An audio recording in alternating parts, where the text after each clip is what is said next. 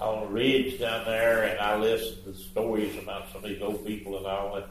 And right below the house, right at what's a rock store, close to those cars out there, where our house was, there was a grave there.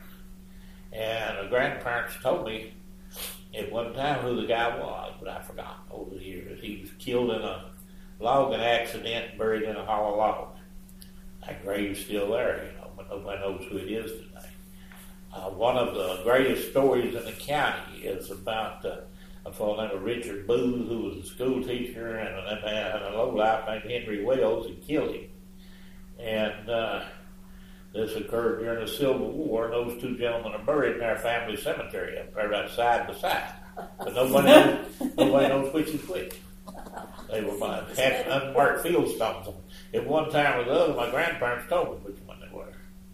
And I guess all of you have seen these little rock houses, these cemeteries, and some of them. These things are not exclusive to here. I've seen them in New Orleans. They build them because they put people in them above the water, But now out there on that our family cemetery, the Cox's and Spencer's, there is 4 in there.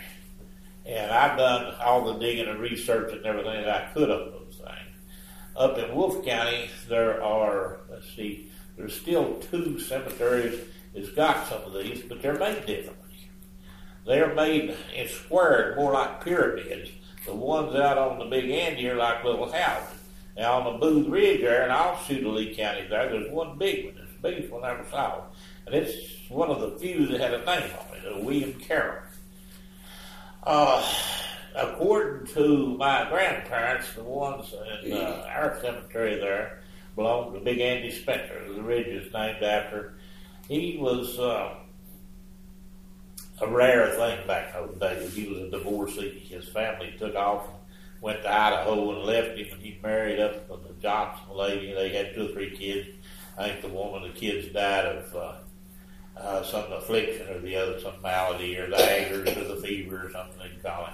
You can tell, you go into the cemetery, you can see what years the plagues hit and all that. You find the kids' names and dates on the stone.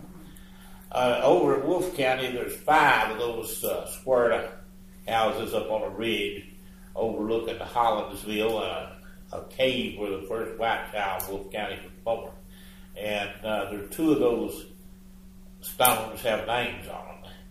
And then on down the road there, right in front of the old Hollinsville post office, there was a cemetery with 23 of those stone houses. And I run pictures of them occasionally in the paper, and I discovered that one of them had a name on it. And the name on that thing was Big Andy Spencer's mother-in-law the first time around. So there was a connection between the Wolfe County and the Lee County. And sadly, there are so few people that really respect history. There was one of these cemeteries over at Bethany, had 40-something of those stones in there. And a bunch of loggers got in there and tore it all pieces, cut trees down, drug them through.